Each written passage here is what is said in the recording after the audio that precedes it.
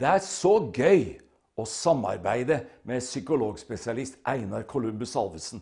I dag snakker vi særskilt med han om samværsordningen, som er viktig for foreldre og barn i saker som gjelder barnevernet. Følg godt med.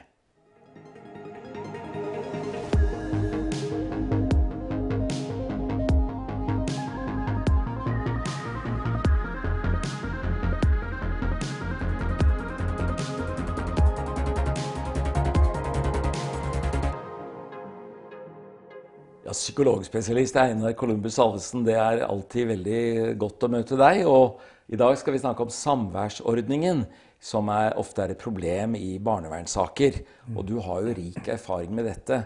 Det følger av barnelovens paragraf 43 at den av foreldrene som ikke bor sammen med barnet, også har rett til samvær med barnet, dersom ikke annet er avtalt eller fastsatt.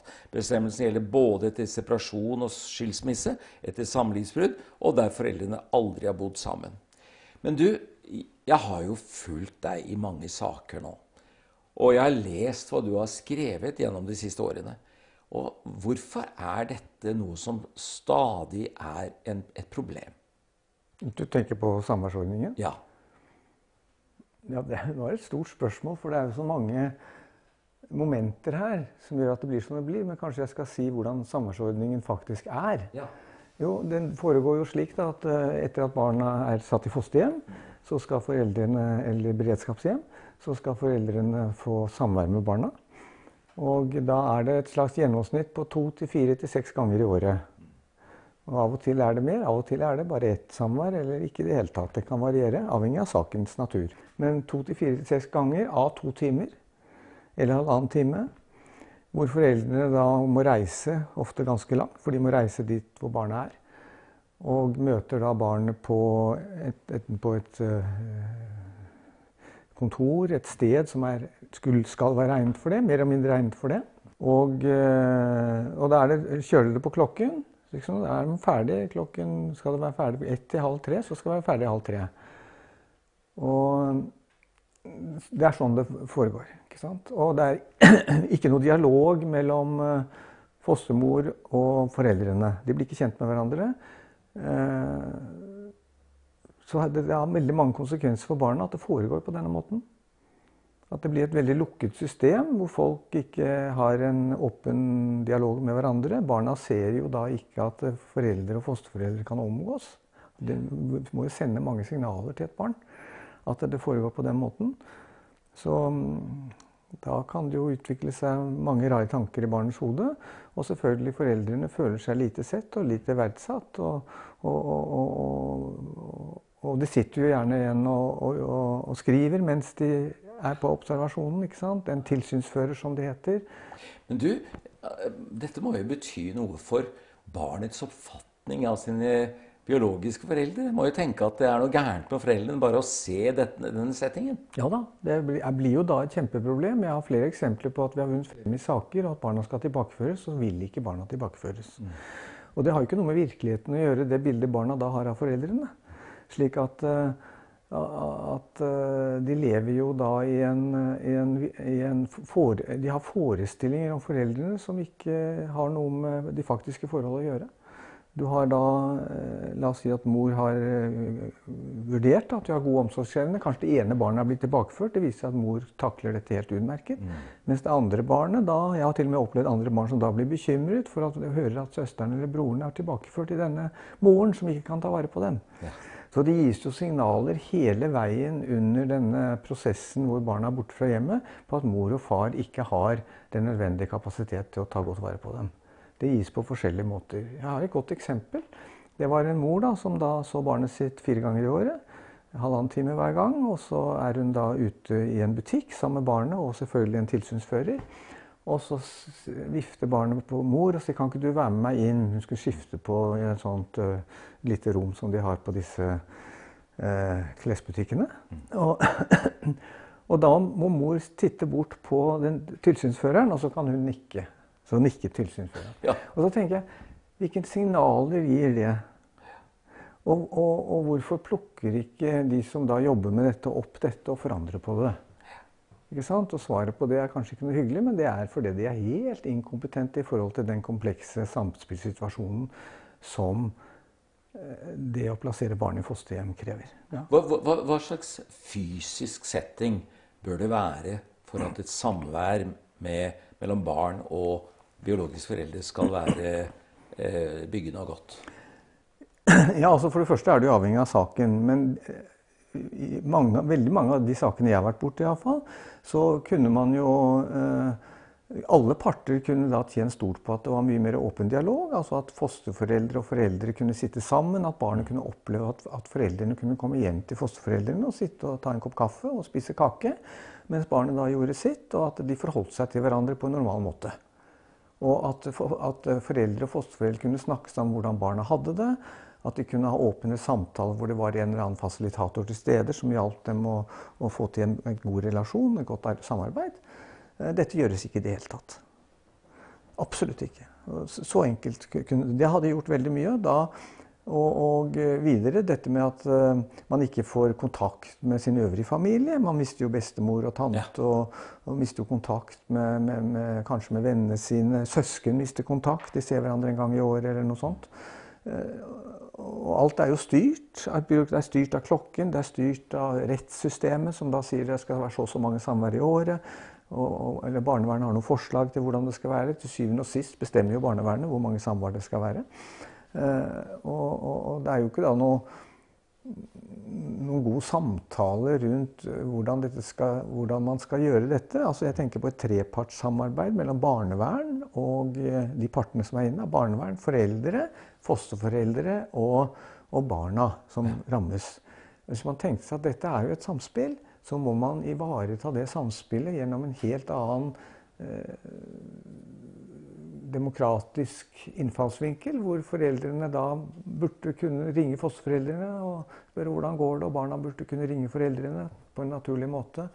Og det veldig viktig at fosterforeldrene vet hvem mor og far fordi at de har jo bilder av dem som ikke har noe med virkeligheten å gjøre, og som veldig negative som regel. Så det tjener jo ikke blir jo da en veldig sånn spesiell atmosfære rundt dette. Så i alle fall så nå det jo kommet nye retningslinjer fra IMD som gjør at barn blir Den europeiske menneskerettsdomstol i Strasbourg. Som påpekte at vi lagde irreversible samværsordninger. Altså det var jo veldig vanskelig å få tilbakeført på grunn av alle de tingene jeg har nevnt. Irreversible altså betyr som ikke kan gjøres om igjen? Ja, altså de kan ikke føre barna tilbake. Det blir vanskelig å føre dem tilbake. Ja. Barna vil ikke. Barna har da ofte et demonisert bilde av foreldrene, som jeg har vært inne på tidligere, ikke har noe med virkeligheten å gjøre. Sier ikke at det gjelder alle saker, men det gjelder veldig mange av de sakene som kollegaene mine og jeg ser da. Og i alle fall i de sakene burde man gjøre noe, men det gjøres ikke.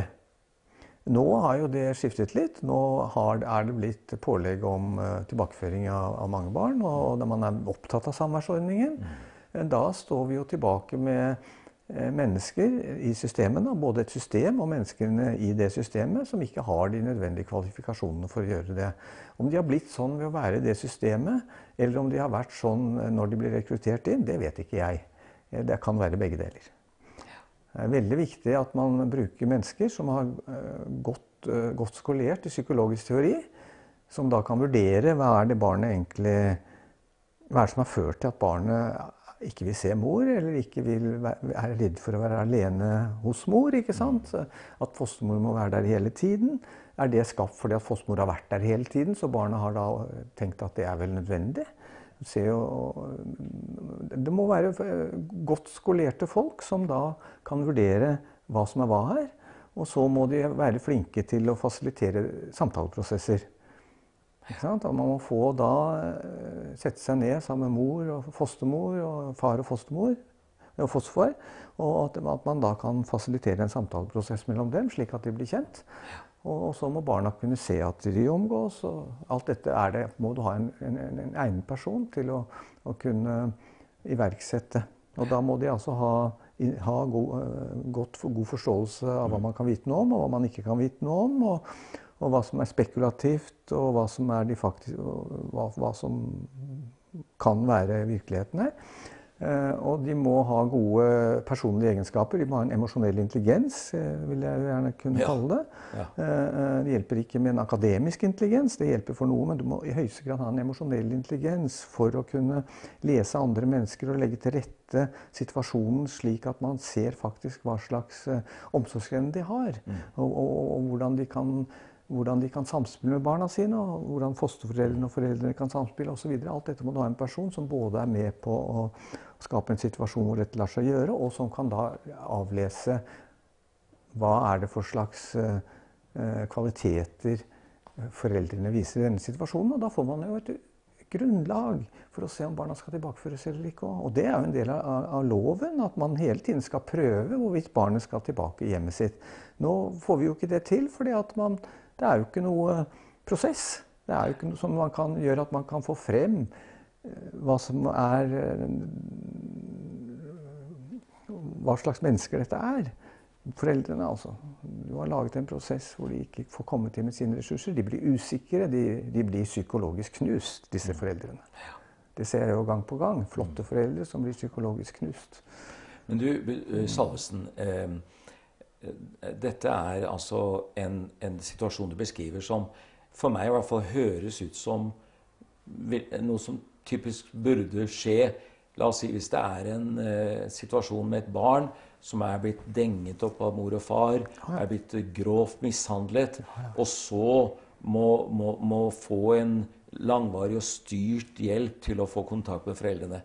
Men det du beskriver er jo normalt sett ikke sånne situasjoner i hele tatt. Det er vanlig. Jeg har jo aldri vært borte i sånne saker som du nevner nå. Nei. De finnes jo, men de sakene jeg har vært borte og mine kollegaer snakker om til meg, det er ikke den type saker. Jeg har jo vært med på foreldre som har gitt barna en dask, og så har politiet kommet på skolen og hentet barna fordi at barna har sagt til læreren at pappa har slått meg. Uten noen videre undersøkelse, for da skal de sikre bevis, sier de. Det er også et merkelig måte å gjøre det på. Og det skjedde jo i Bonario-saken. Det var en bitteliten ting som barna sa på skolen om fars adferd, og ingenting tyder på at det har vært noe alvorlig. Og i stedet for å gå inn i hjem og på en fin måte og skape en slags trygghet og kunne få i gang en samtale og en observasjon, så tar man barnet med begrunnelsen at man skal sikre bevis. Ikke sant? Og du ser igjen, også i de sakene jeg har vært borti, som ikke dreier seg om grov vold, så er det jo helt andre virkemidler man må bruke enn det som anvendes i dag. Og kjenner jeg rett i saker en del av de saker du har eller har hatt, så er vel ikke mer enn en del av dem noe som involverer strengt religiøse familier. Det er både areligiøse og religiøse. Ja. Det har jeg aldri tenkt over at det skulle være noe... Nei, det er litt artig at du sier, fordi det er jo det kritikere sier, ikke sant? At det må være sånne strengt religiøse familier. Ja, nei, det er et veldig lite tema blant både kollegaene mine og meg. Altså. Vi er jo en gruppe mennesker som har jobbet for å skape endring. Nettopp det. Så det vi først og fremst har vært opptatt av, er hvordan de som har makten har håndtert samværsordningen. For den kunne vært håndtert på en helt annen måte, men det gjøres ikke. En ting som er veldig viktig å nevne er jo at hvorfor prøves, det står i loven at foreldrene skal prøves, det står kanskje ikke i loven, men det er i hvert fall et direktiv som sier det. Nå tror jeg det har kommet i loven faktisk, blant annet for det vi har påpekt det. At foreldrene skal prøves, men det er andre i familien som kan ha barna. Ikke foreldrene, altså besteforeldre, storfamilien skal prøves. Og det kan jo være venner av mor og far, det er mange muligheter. Dette gjøres ikke. Og jeg har vært med på flere rettssaker hvor jeg har påpekt at her har du for eksempel en leder for en barnehage pluss en mor som denne lederen er gift med, som er da søster av den moren som mister barna sine, som gjerne vil ta seg av disse barna, og har da alt det som skal til, tydeligvis, av barn selv. Og så er ikke det prøvet, og så påpeker jeg det, så stopper dommeren saken og sier at nå må barnevernet og privat part bli enige. Og så sier barnevernet nei, vi vil ikke gå med på det, og så fortsetter domstolen sin prosess, og så blir jo barna tatt. Jeg har jo vært med i en del rettssaker hvor dommer har da en personlig samtale med et barn, og for å avgjøre grad av relasjon i forhold til foreldrene. Men ofte så er jo det også noe som baserer seg på en relativt langvarig behandling gjennom barnevernet som har skapt distanse mellom barn og biologiske foreldre. Ja, så man må spørre hvor valid den informasjonen som barnet klarer å gi på de intervjuene, når man tenker på den situasjonen barnet befinner seg i. Nettopp det. Ikke sant? Hvilken gyldighet har det barnet sier? Jeg har jo vært med på at når vi først vinner frem i en sak, så må vi hente barnet lynraskt. For barnevernet kan gå til oppsettende vedtak. Så har man måter å finne ut det på om de gjør det. Og da gjelder det å stå klar, for da har du 24 timer på deg til å hente barnet. Etter 24 timer så kan da barnevernet sette dommen til side i praksis. Det noen sånne juridiske ting her, men det skjer. Og det kan skje. Og da har jeg vært med på ganske tøffe tak, hvor vi har hentet ut barna fra fosterhjemmene, nesten som om måtte dra dem ut, ikke sant? Og barna har ikke villet, og rullet med øynene og skreket og hylt og sånn. Og så etter en halvtime, etter 10 minutter, når vi kommer bort fra fosterhjemmet, så sitter det på mors fang. Så da det jo hysteri. Nettopp. Ikke sant? Og jeg kan jo være med på sånne prosesser, for da vet jeg hva slags mor jeg har foran meg, eller far. Og da har de undersøkt på bauger og kanter, og de gode mennesker, og de kan ta seg av barna sine. Og derfor så det viktig at barna blir realitetsorientert, og det blir man ikke ved å drive også at mor og far driver og besøker etter at det har gått mange år, og det har vært barna har vært ikke visst noe særlig om foreldrene, at de da plutselig skal inn på banen på den måten som da gjøres i dag, med langtekkelige sånne samværsprosesser hvor man da skal tilbakeføre barnet, i stedet for å bare skjære igjennom og la barna få erfare at det godt å være hos mor og far, og da får de heller gråte litt i begynnelsen, og så ordner det seg. For det kan bli helt feil å drive også at fostermor skal være til stede hele tiden når de skal møte barnet, for barnet tør ikke være alene med mor og far, når det faktisk ikke slik. Nei. Det bare tull. Og det bare hysteri. Og de fosterforeldrene jo ofte ikke i stand til den type samvær heller. De går jo fort til lås, og de ofte ikke akkurat de mest ressurssterke menneskene. Som fosterforeldre da. Så det jo bare, det merker jeg jo, fordi at barnevernet sier, ja, men jeg vet ikke hva vi kan få. Jeg pleier å foreslå, kan ikke nå fostermor komme ned med barnet hjem til mor? Og så kan de være der noen timer, og så kan fostermor gå, ikke sant? Og gå på en kafé eller noe sånt, så får mor være med barnet alene. Og så tar vi det derfra. Det så vanskelig å få til, vet du. Så enkle ting. Hva vet fosterforeldre og sånne beredskapsforeldre om barnet de tar imot? Får de vite? Bør det ikke være egentlig en plikt, moralsk plikt egentlig for fosterforeldre og beredskapsforeldre å faktisk sjekke det ut? Fordi de kan jo faktisk gjøre seg til redskapet for å ødelegge en familie. Ja da. Nei, det hadde vært fint hvis fosterforeldre var mer ansvarlig for det de med på. Akkurat som saksbehandlerne burde være det. For da, hvis de da ble kjent med hvordan foreldrene faktisk var, og hvordan de fungerer gjennom å møte dem, så kunne jo det være en stort pluss for saken. Jeg sier ikke at det går i alle saker, men det går i alle fall i de sakene jeg har hatt, og det jo en del, og det går i masse av de sakene mine kollegaer har hatt, så det jo en del. Og så det selvfølgelig enkelttilfeller hvor dette ikke mulig. Selvfølgelig. Du, EMD, den europeiske menneskerettsdomstol, har jo da dømt Norge mange ganger, og det kommer mange flere dommer. Og en av de tingene som går igjen deres opprørthet over den norske samværsordningen. Ja. Og at det altså 4 til 6 ganger i året, du nevnte et par timer, halvannen time. Ja. Og de har jo da sagt noe om 12 ganger, og det bør økes kraftig. Og med vekt på at barnets fosterhjemoppholdet skal være med sikte på å kunne føre barnet hjem igjen når det mulig. Ja. Hva skjer der nå? Ja, altså, det som skjer nå jo at nå har de føringene fra EMD, fra domstolen i Europa, sevet inn gjennom Høyesterett og ned i domstolene. Så vi merker jo dette i lagmannsretten og nedover, helt ned til fylkesnemnda har jeg fått beskjed om fra mine kollegaer. Ja. Men det som da skjer jo en veldig sånn byråkratisk holdning igjen. De øker da fra 2 til 12 ganger for eksempel, for å ta i litt da. Og det blir kanskje 2 timer i stedet for 1,5, eller det blir 3 timer. Og så tenker jeg, men har de ikke skjønt at vi må ha en prosess? Prosess. Og det betyr at man må fosterforeldrene og foreldre må sette seg ned sammen og snakke ut. Ikke sant? Det viktig.